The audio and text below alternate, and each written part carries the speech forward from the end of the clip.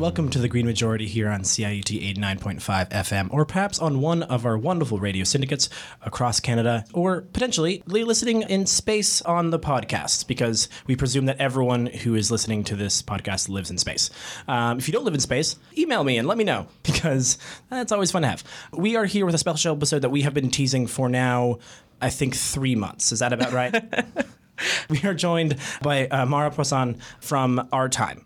Is this correct? That's me. No, you were actually on the show before I was, as a fun fact. Oh, yeah? Which also speaks to how long you've been in this kind of work. So what did we talk about to you in 2009?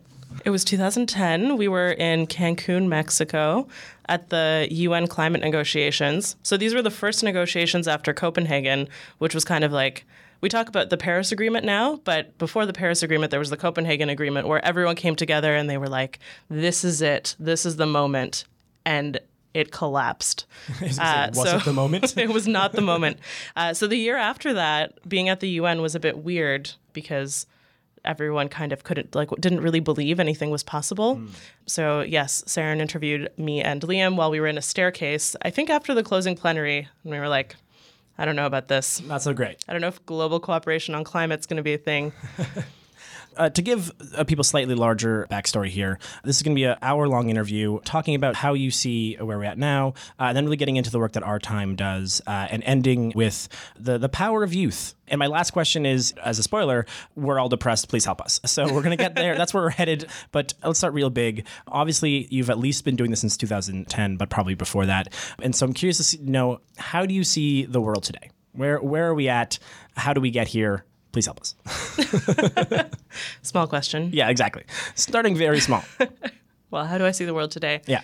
I think for most people who are thinking about climate, the main moment that we're in is that last fall, scientists gave us 12 years to turn things around, right? We have to cut our emissions in half in the next 12 years. And when I think about how long I've been involved in climate activism, I feel like there wasn't an urgency there. I mean, there was for those of us who were plugged in. There wasn't the same kind of urgency a decade ago when I started to do this. But decades before you and I were born, people knew that this was a problem, right? Governments knew, fossil fuel companies were doing research into it and then funding misinformation campaigns to try to make sure no one found out. There have been decades and decades of things that companies and politicians have done to make sure that we don't know that this is a crisis. People across the country are feeling the impacts of climate change. So there are wildfires in the west, there's flooding in the east. In Toronto, we see flooding all the time. It is very hot in this room right now. It's very hot in many places. And people are starting to panic. Like, I think everyone is starting to feel the impact of the crisis. We all have something to lose. We're all affected. And it's not an accident that we got here. Right. Like I said, there were decades and decades of companies hiding this and their political allies helping them out. Yeah. I feel like it's like, don't listen to us. Listen to 1980s Exxon. They were pretty understanding of what was going on. I think there was just an article, I think I just saw recently about Pierre Trudeau really early on, basically being like, we made some things better, but also climate change. And you're like, this was Pierre Trudeau. Yeah. You know, like, this is not new science, really. New.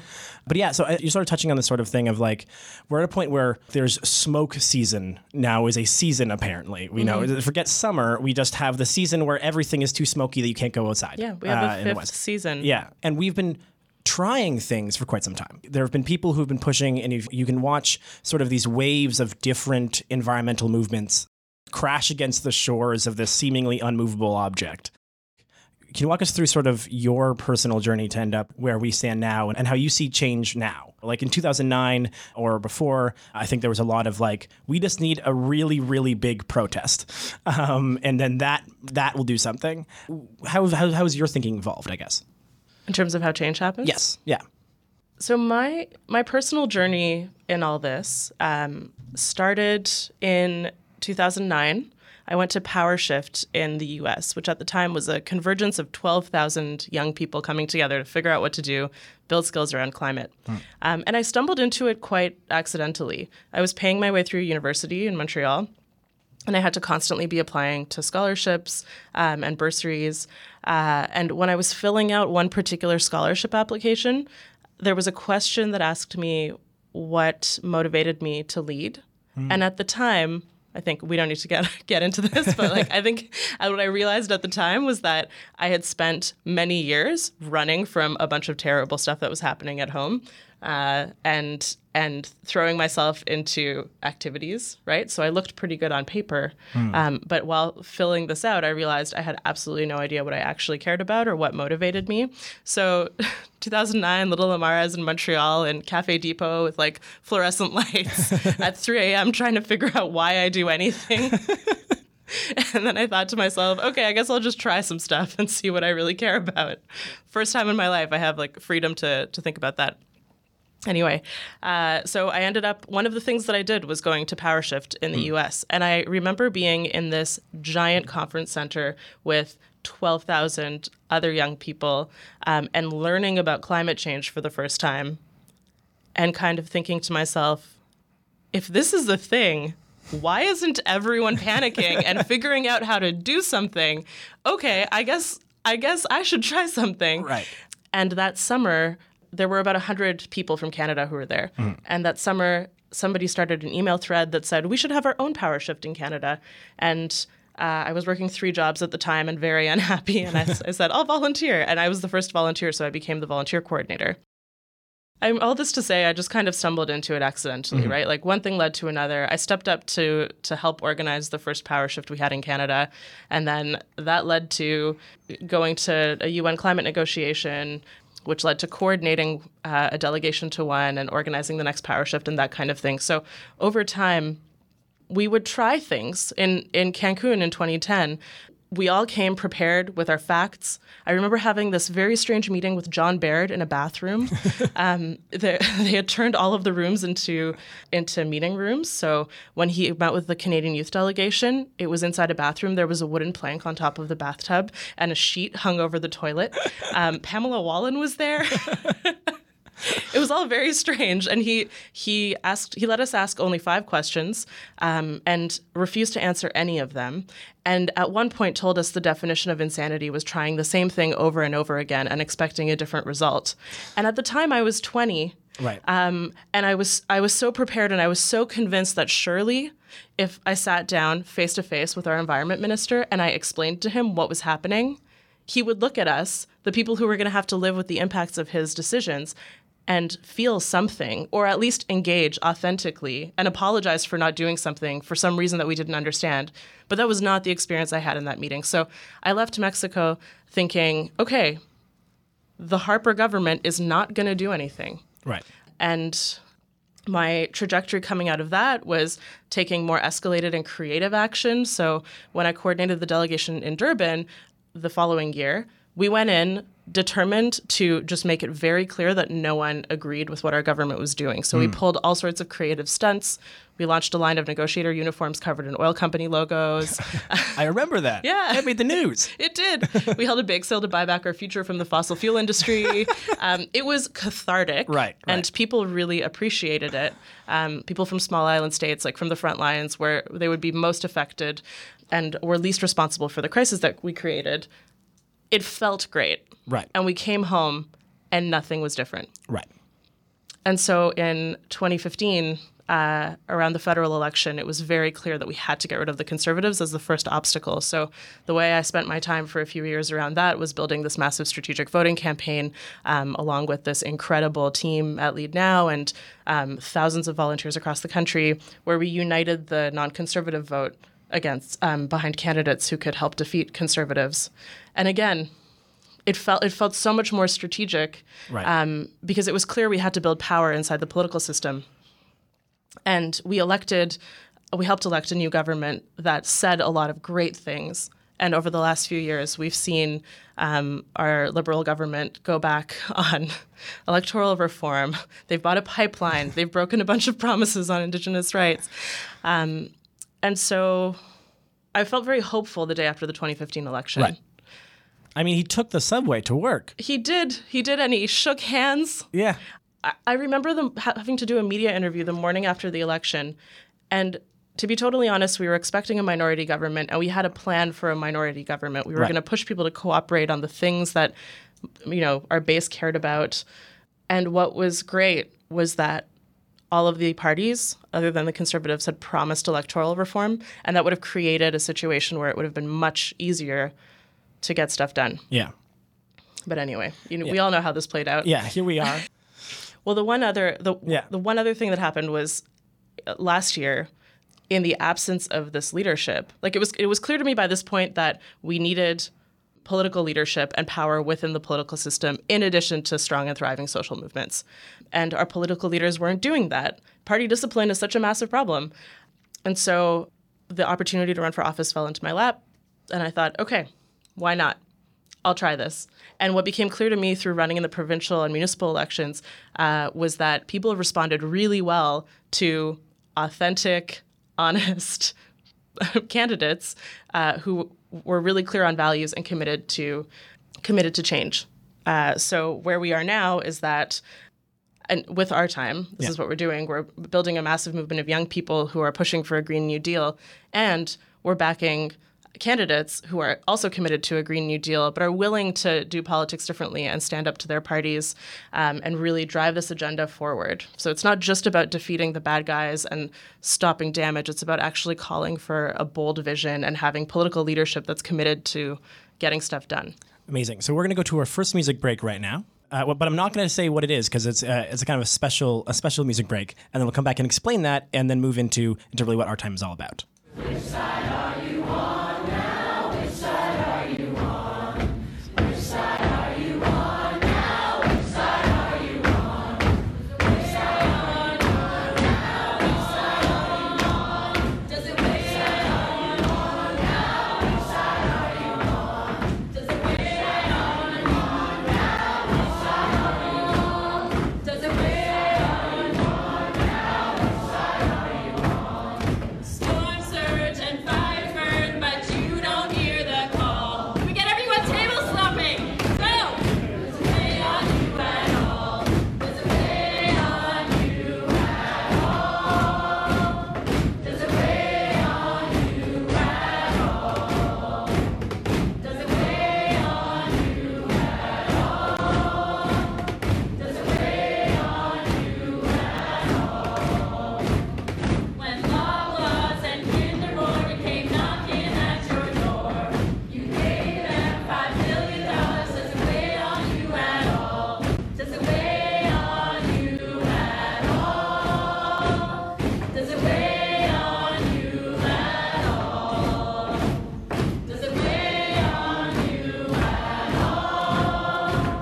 Does it weigh on you at all? Corporations raise you up, but we can make you fall. They picked a war with a generation. Does it weigh on you at all? Does it weigh on you at all? Does it weigh on you at all? Does it weigh on you at all? Does it weigh on you at all? Which side are you on now? Which side are you on? Which side are you on now? Which side are you on? Does it weigh on you at all? Does it weigh on you now? Which side are you on? Does it weigh on you now? Does it weigh on you? Welcome back to CIUT 89.5 FM for one of our wonderful radio syndicates, or perhaps on our podcast. And you have just listened to what was about a couple hundred people, I would say. And where were these people and what were they doing? So that was a few weeks ago in Edmonton. In May, there were 150 town halls that were organized across the country, people coming together to figure out what a Green New Deal could mean for their communities. And the very first one that happened was in Edmonton. It was organized by Climate Justice Edmonton, which is anchoring the Our Time campaign there. And what you heard was their rendition of Which Side Are You On?, which they rewrote to talk about climate change. Yeah. I actually listened to it on my way to this interview to prep. It's like my new pump up song. There are a few chants that still like come back to me. You know, "We're gonna rise like the water" is one that still sticks with me. My favorite chant of all time still remains the divestment chant of "What do we want? Fossil divestment. When do you want it? Gradually over 5 years." That remains my favorite of all time chants. The time for that is over. Yes, exactly. Yeah, now it's immediate. Yeah, that was 5 years ago. The chant was 5 years old. What is our time? You know, what are you doing? What are we doing? So Our Time is a youth-led project that's supported by 350, where we're building a historic alliance for a Green New Deal. So a Green New Deal would mobilize our economy in a massive way and transform our economy to help us meet the intersecting crises of climate and inequality, rising racism. So over the next few months, our current focus is making sure that there's a climate debate during the election. It's a national emergency. It's a huge crisis. As our public broadcaster, the CBC has a responsibility to make sure that every single person in the country knows who actually has a plan and is informed when voting during the election. So that's what we're focusing on now. On July 17th, there's a massive day of action where thousands of people across the country are going to rally around CBC headquarters. The one in Toronto is going to be huge. So at r-time.ca, if you click on Change the Debate at the top, you can find an action near you. Nice. And if there isn't one, you can host it. It's great.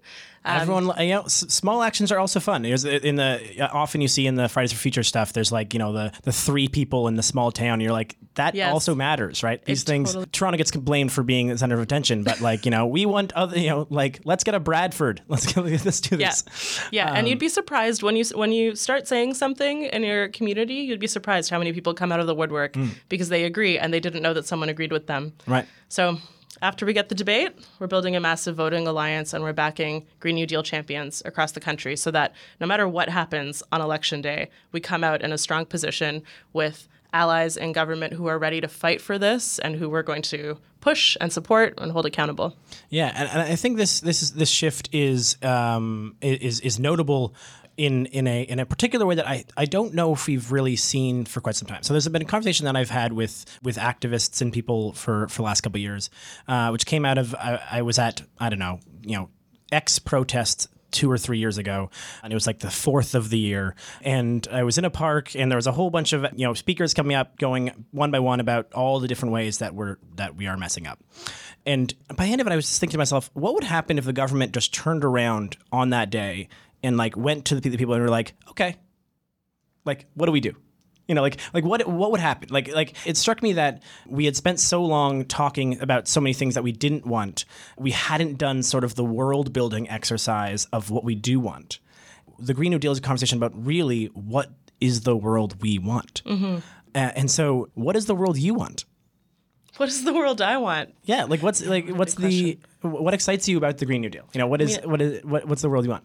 I want a Green New Deal. Have you seen the video that Alexandria Ocasio-Cortez and The Intercept did? He just kind of rolled my eyes and nodded at me, obviously, just for the listeners. Okay, so what I love about that is that it does such a good job of showing us what's possible. Right. So much of why we're in this political moment has to do with the history of the country, right? Mm-hmm. A lot of us forget, some of us never even learned that before Canada was a country, it was a company, right? Canada was created to extract resources and make the British Empire rich. So there's just this story in our national psyche about how that's all we could ever be, and it really limits our political imagination. So what I love about the Green New Deal and the conversations that are happening around it is that it's busting open what's politically possible. There have been times in Canadian history where we have created 20-something crown corporations to mobilize for war. But instead of mobilizing for war, let's mobilize around this new economy that we need to build. What if we had Indigenous-led crown corporations that had a mandate to end boil water advisories and also solarize every single community? And then at the same time, when plants were being closed in Oshawa, we were nationalizing them and then opening them up and building buses and trains and making transit free and building high-speed rail. All of this is possible. And in Canada, where we are such a big part of the problem, we really have a choice when it comes to the solution. We can continue to be part of the problem and double down on fossil fuel infrastructure, or we can come together around this beautiful vision for what the world could be, which is only going to be possible through like everyone stepping up and taking action and a massive investment from government.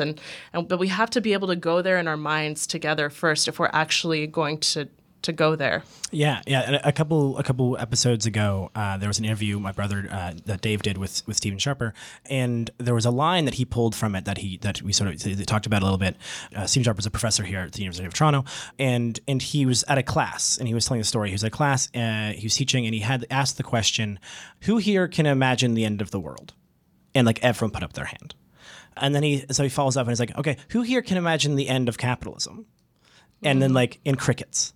And he's like, so that's interesting. Where is our imagination? Like, why are some of these worlds so easy to imagine? And why are some of these worlds have we spent so much time imagining? Yeah. And where is the fertile ground? And where is there not? And it was such an interesting highlight to the fact that we as a society are really good at imagining the end of the world. Look at any, how much sci-fi is dystopian, and even the utopian societies usually are secretly dystopian. Like there's not a lot of real world building on a sustainable future.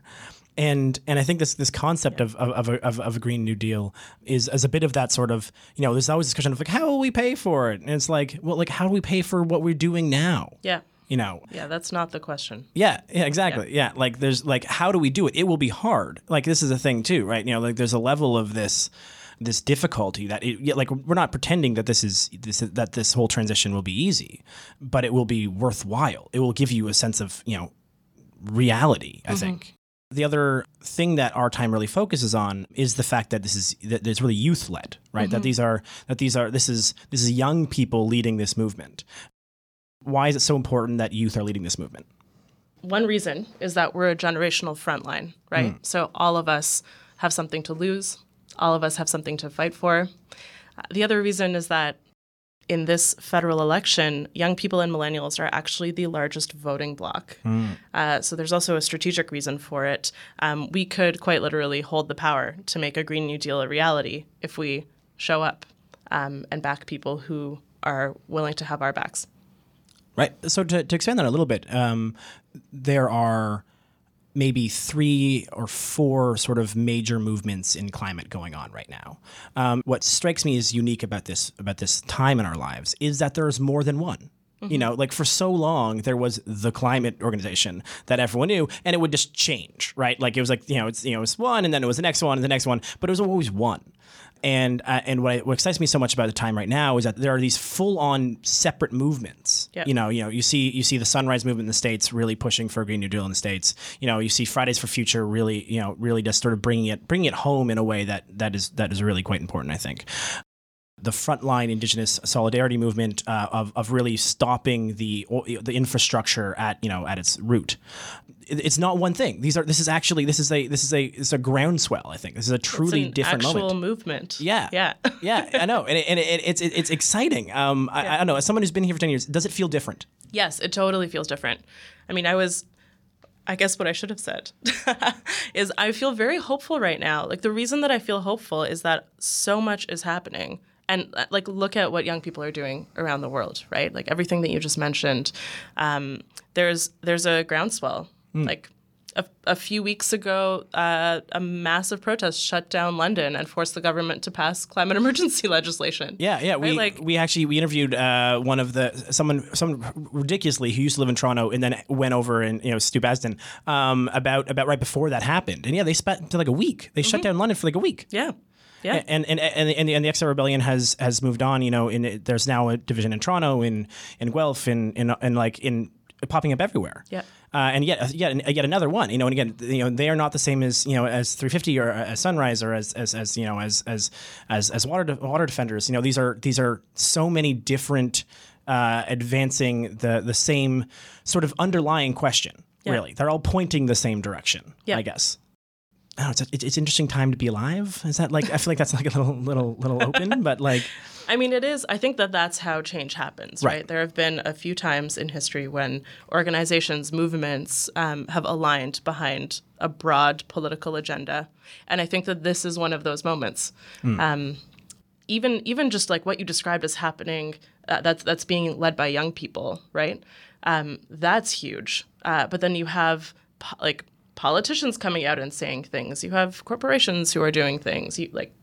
There's so much happening, and we're definitely at a turning point.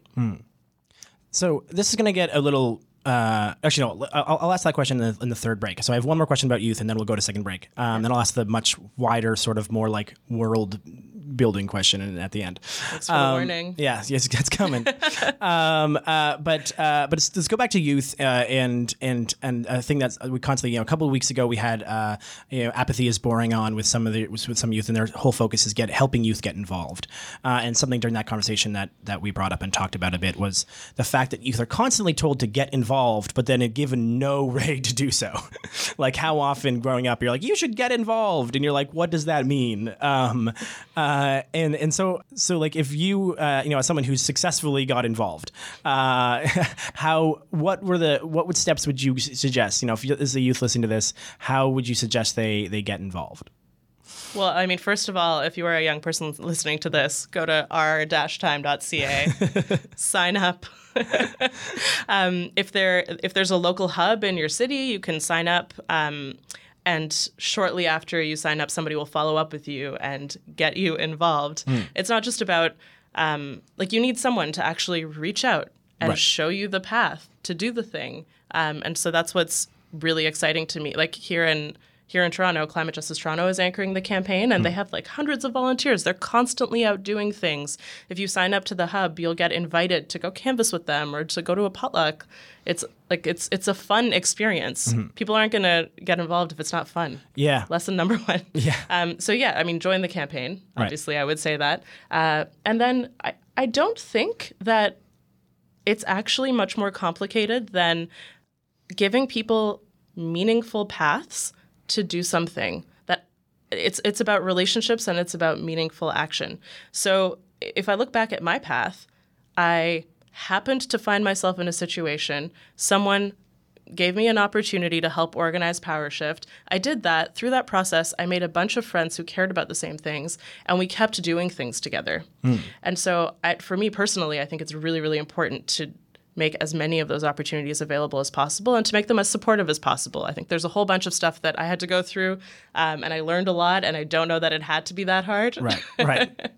So what we're really committed to on the Our Time campaign is making sure that there's meaningful opportunities for people to engage, and that it's fun and supportive, and that we are actually doing something to tackle this crisis. Yeah. I feel like friendship is underrated in activist circles, I think, especially for keeping you going, right? Just the ability to do it again and again, and fun. Like what I loved about how the Extinction Rebellion shut down London was they shut it down with a circus. I think Piccadilly Square, I think they had literally a circus ongoing for for days. And so it was this, yes, you can't go through, but we're going to give you a show. We're going to have a good time while we do this. Yeah. And I think that sort of switch is so fascinating. So we're going to come back with some large, just sort of scary questions, not scary questions, but large, more world building, understanding questions after the break. So throw to a music break.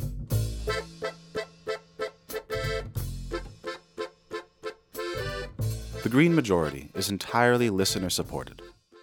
Our goal to reach minimum solvency is to raise $300 a month.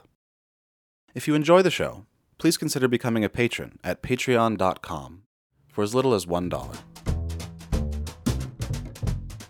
Welcome back to The Green Majority here on CIUT 89.5 FM. I am here with Amar Passan of Our Time, and we are talking about both Our Time and the world at large. So thank you so much for being here. And I didn't even tell you what the question was on the music break, so we're just going to dive right into it, this is something that I think about a fair amount, and something that I've talked to a bunch of people about, and so I'm just kind of interested, which is how do we actually get there? Say the next 10 years. And if you have to look at it, in some ways, I feel like, we have to in some ways be expecting, if we're advocating for this thing, there will be major pivotal points that will be required to really shift this. And I'm curious to know sort of like if you had to project out, the next 10 years, what will, if we, we interviewed you first 10 years ago. So, theoretically we're interviewing you again in 10 years and it's a slightly more positive interview from a standpoint of where we're at in the world. And I'm curious to know sort of how you see us get there. Like what are the main pivot points? What are we doing? Wow, I wonder if this will happen. And then we will play this clip. See, that would be amazing, obviously. Like this is your chance to be like one of those things where like 10 years from now, like, she called it. Oh man. Well, one thing that I am certain of is that this federal election has to be a turning point. We have 11 years. Right. If we lose 4 of those years, it's going to be impossible, very hard to come back from that. So we have to make sure that whatever happens in this election, we come out with a movement, so many different groups calling for a Green New Deal. We come out with a movement that is committed to fighting for a Green New Deal, and we come out with people in office who are also ready to fight for a Green New Deal. And to do that, I think if I'm looking back, we did get a climate debate. It was the debate that the largest number of people tuned into. Maybe it was the moment that people started to pay attention to the election and the first thing they heard about was climate change. And they had an aha moment and decided to throw down behind candidates who were really committed to doing this.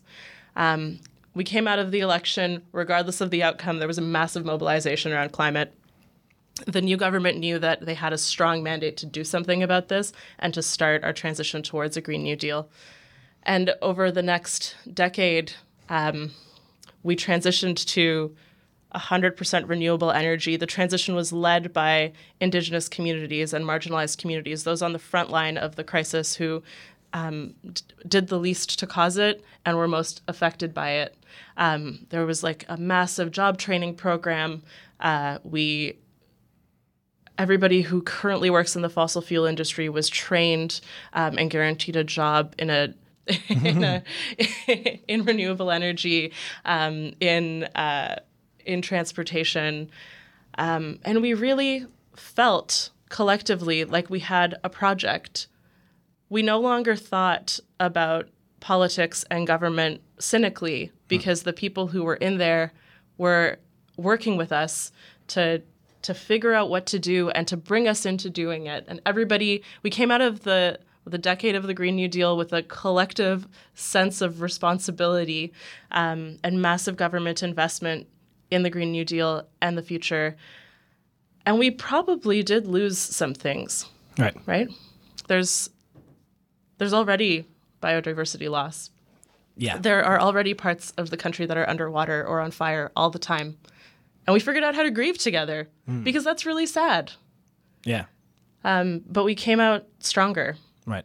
And we did something that if you talked to most people on the street right now, maybe they couldn't imagine. Right. You said something there that I find really interesting, which is the word project. And I think when I imagine real action, I can't help but fall back a little bit on that concept of a shared project, right? That really was something that most people felt like they were in some ways or had to be involved in, because to me there's so many. Whether it's big or small, and because to me there's so many the flip side version where we still maybe do it, but in a much worse way, is that we elect another government that will not do will sort of double down in our fossil fuel infrastructure, but then in 2020 you get a progressive leader in the States who actually finally galvanizes an effort to really shift, and then that undermines the entire fossil fuel economy, sending the world into a global recession, and that has to be built out of it. And the way out of that would be a Green New Deal, right? Like if we're talking about how to get out of the Great Depression, a Green New Deal, a New Deal. How do you get out of this eventual, which will happen, right? The thing about this is like we've already lost the ability to slowly phase ourselves off fossil fuels. Like the only real future is, and my thought is that we're going to see a tanking of fossil fuel stocks once the world admits that it's not going to burn all the things. And then how to get out of that recession, to me is this Green New Deal. And it's scary to me, the concept that Canada could be 4 years behind on that, right? Like here we are already locked into we've just trampled Indigenous rights to try to build this pipeline, and now our major trading partner is like, actually, we don't want that. Like the fact that Keystone still is not built is like one of these things where it's like, how long ago was that fight going on, and yet it's still not built, and the idea that like another pipeline infrastructure is really the answer to our problem seems ridiculous to me. But this idea of this collective project, and this idea of all of the ways in which we need to transform the economy, all the way down to to me it's even like something like gardens. Like we had victory gardens, which they called them, the whole movement to have like people growing gardens in during World War II, and to me that kind of everydayness it will have to be a part of this a little bit. This like shared project has to be a truly shared project, and so I find that sort of thought about how to get to that shared project, and I think that's why the town halls are so interesting. And so, can you tell me about sort of how they went? Like how did these town halls? You brought thousands of Canadians together to talk about what this shared project could look like, and I'm curious what they said. They said so many things. The thing, actually, when I think about a shared project and what it looks like for us to come together around that, one of the things from the town hall that I think is critical is the process that folks went to. So anyone could organize a town hall anywhere in Canada. They received a host guide with facilitation materials, and somebody called to make sure they had all the support that they needed to host it. And then a number of organizations helped recruit people to attend. And then at the town hall, the idea wasn't to come out with consensus around specific policies, right? Like we elect governments to legislate. So what we were doing in those town halls was sharing what absolutely had to be a part of the Green New Deal, and what could not be a part of the Green New Deal. So this concept of green lines and red lines. There's on the Pact for a Green New Deal website, which was the coalition website, there's a really great summary of, it's not entirely comprehensive, but it does a pretty good job of sharing what folks said, and what that coalition is doing over the course of the next few months is continuing to engage people who weren't at the town halls for whatever reason, but whose voices are critical to shaping what's in there. So I actually think what came out of the town hall, which is very focused on real reconciliation, centering Indigenous communities, migrant communities, marginalized communities, transitioning away from fossil fuels, guaranteed good jobs, creating millions of jobs through the transition. The broad themes came out of that, and that is a really excellent foundation for what the whole suite of policies could look like after the election. And what's really exciting is that both the NDP and the Greens have come out with platforms already that have pieces of this in there. So we already have two of the major parties talking about a Green New Deal. We haven't seen a Liberal climate plan yet. The Conservative climate plan is not a thing. Widely mocked. Yeah. by literally everyone, including conservative sources, basically. Yeah. So there's this grassroots process has laid a really strong foundation, I think, for what it could look like for people and their government to work together to shape what a Green New Deal looks like over the course of the next few months. Yeah. And I think that what's funny is that how so rarely we think about government in the way we think about sort of all other organizing bodies. Right, it's so funny how when you think about, say, your organizational leadership, say in a company, there's a level of which that good theory was that if your employees have feedback about things that are working, you have to get buy-in from your employees. That becomes a part of the whole thing, and and the failure to do so is indicative of then successful failure. And it feels like government, I think, because maybe we've made it so specific in the voting action of that's how you have your conversation. We've just sort of broken all other ties to things, and it strikes me as so backwards, right? Like, here is perhaps the most largest organizing piece, and yet we are making the decision that that's not what matters. Yeah. Have you read Dave Meslin's latest book? I have not yet. Tear Down? It is on my list. He does an excellent job of breaking down everything that is broken about our democracy. Right. And it's why we need to elect people who are champions of the Green New Deal and are community organizers who, when they're in government, will actually be accountable to people and won't be swallowed up by all of the conventions of the way that things should work or have worked or the party leader and their office says need to happen. Right. Because it doesn't have to be this way. It can be different. It can be different. It can be different. Yeah. When I was canvassing last summer, I would meet people all the time who'd say, all the politicians are the same. They're all corrupt. Nothing will ever change. And I would say to them, you know that if you think that about someone, you can vote them out, right? You can replace them with a different person. And that person might agree with you on policy and also actually have your back on the inside. Right. But the system is designed to not do that. Yeah. And so we need enough people to get elected at the same time who have each other's backs. This is what we're seeing in the States with all of the incredible women of color who were elected to Congress in the last election. It's not just about one of them. Hundreds of them ran. They all had each other's backs. And that's what makes it possible for them to get stuff done on the inside and also actually be in dialogue with social movements on the outside. Yeah, and I think that's an important piece. Because I was talking to a MPP a couple of months ago who had just left politics, and they're sort of, and they were a MPP that I would I generally would agree with on most policies, trying to move good things forward, and they left out of frustration due to the fact that they felt like they were being dictated to about it was just three teams, right? It had really become this sort of okay, we're team this, so we can't have bills that agree with the other people because it makes them look good. We must stand strong as team this, and how consistently that undermines the that's it. Like if you want to it's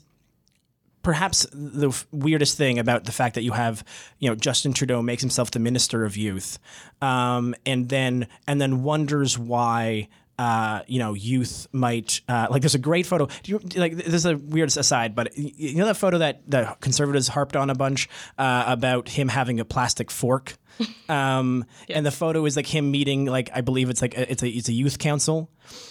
To me, the interesting thing in that photo is not the plastic fork. It is how angry every single person in that photo looks with Facial him. Expressions, yeah. It's like six young people who look. I've never seen anyone look more angry at a person who's and yet the Conservatives see a plastic fork. I see youth who are who are absolutely refusing to listen to the politics as normal.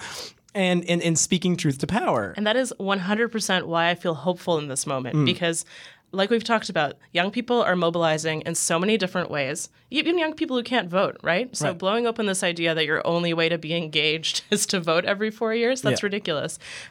But when these young people do come to power, when they all run for office, when some of them run for office and the other ones are pushing them from the outside, they are going to be angry. They're going to be organized and highly skilled because they've been organizing probably at a far younger age than they should have been forced to. Yeah. And I don't think that they're going to settle for politics as usual. Yeah. Well, it doesn't. Yeah. How could you? Yeah. So it's so inspiring. Yeah. And I'm only 30. It's not like I'm old, but there is definitely a difference between our generation of young climate activists and the generation that has been forced because of the state of the world to be on the streets at 14, 15, 16 years old. Yeah. There was many years ago, I went to see a play about it was essentially the idea before walking in was it was a couple trying to decide if they should have a kid during climate change, and this is a conversation I've now had multiple times. Yeah. Like, a conversation that would be, and it's fascinating is talking to older people about the fact that I'm actually having this conversation. Yeah. That I'm literally having conversation with people asking themselves whether or not it is moral to bring a child into this world. With many people, and many times a week, it's not just like a one-off conversation. I Yeah. think I've had that conversation like 4 or 5 times this week with different people. Well, yeah, because we're entering the age where people would normally have kids, and in our life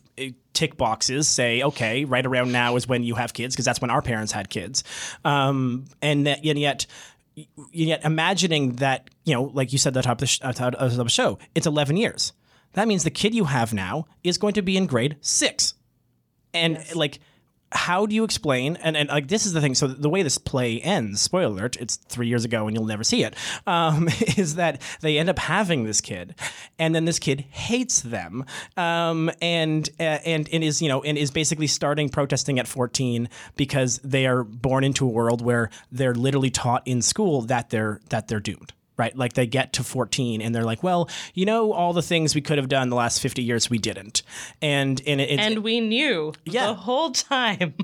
Yeah, and like it's like, yeah, exactly. It's not just we exist. Like, it snuck up on us. No, like, we knew, and we talked about it incessantly. Like, I was thinking of, I was watching an older climate scientist who has now passed away, but he was on a lot of IPCC reports. He's one of the early reporters, and I just thought how interesting and different it would be to be someone who, like, for us, we learned about climate change around, like, a little bit, maybe it was mentioned briefly in school, but like, we hit around, I was around your age too, around 20 or 18, 19, when someone really sort of laid down the facts.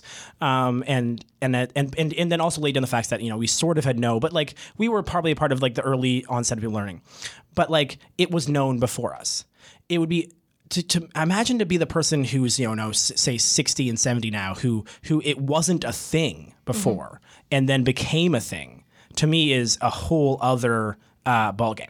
Yeah. And yeah, like the young people is the whole thing. So I promised I'd end on this question. So I'm ending on this. Well, I've the last question will be an opportunity for you to once again tell people how to get involved in our time. But the question before the last question is, we've managed to be pretty hopeful on this thing, but I think I would not be unfair to be a little depressed, and I think not to speak for you, but I think we both go through stages of, honestly, we're going to do this, to maybe we're screwed, 3 times a day, and so there's a lot of people out there who probably are feeling a little depressed and a little understand, and I'm wondering, like, what you'd say to those people who feel disempowered and hopeless. Like, you do a little stump speech. You get to pop up in their ears because they're on the subway or they're in space listening to the show, and you get to give them like a 1 minute, like, this is why this is a way at least to feel a little maybe not hopeful, but a little more empowered, actually. Like, I think hopefulness and empowered are just different things. So let's go empowered. I mean, first of all, it is totally legit that you feel hopeless and disempowered. Right. Like, it makes complete sense. The world is burning. The people who we have elected are not doing anything about it. And there isn't an obvious path forward. There isn't an obvious path forward, and the path forward is not particularly easy. So it totally makes sense. And a lot of people feel that way. Right. I've been organizing on climate for 10 years, and there are some days where I don't want to get out of bed because I'm not sure what we can do. So it's like totally normal to feel that way. And what is the thing that sometimes breaks me out of that is when I look at who has power to make decisions that could lead this transformation and realize how totally arbitrary it is. And how those of them who did get elected totally got elected because of a broken voting system. And so it does, like, they don't need to be the ones in there. Right. Like, we can just do it. We do have the power, and everything. We've grown up in a world that has taught us that we don't, and it doesn't have to be that way. So in some ways, I think you're saying that it is our time. It is our time. Their time is over. Right. The fossil fuel billionaires and their political allies, their time is up. Right. So thank you so much, Amara, for being on the show. Before we head to the end, how can folks get involved? One last chance to how they can find out. Check out our-time.ca. You can put in your info no matter where you live. We will hook you up with the best way to be a part of this movement. Amazing. Thanks so much, Amara. Thanks so much, everyone. We'll see you all next week, and have a great week, everyone.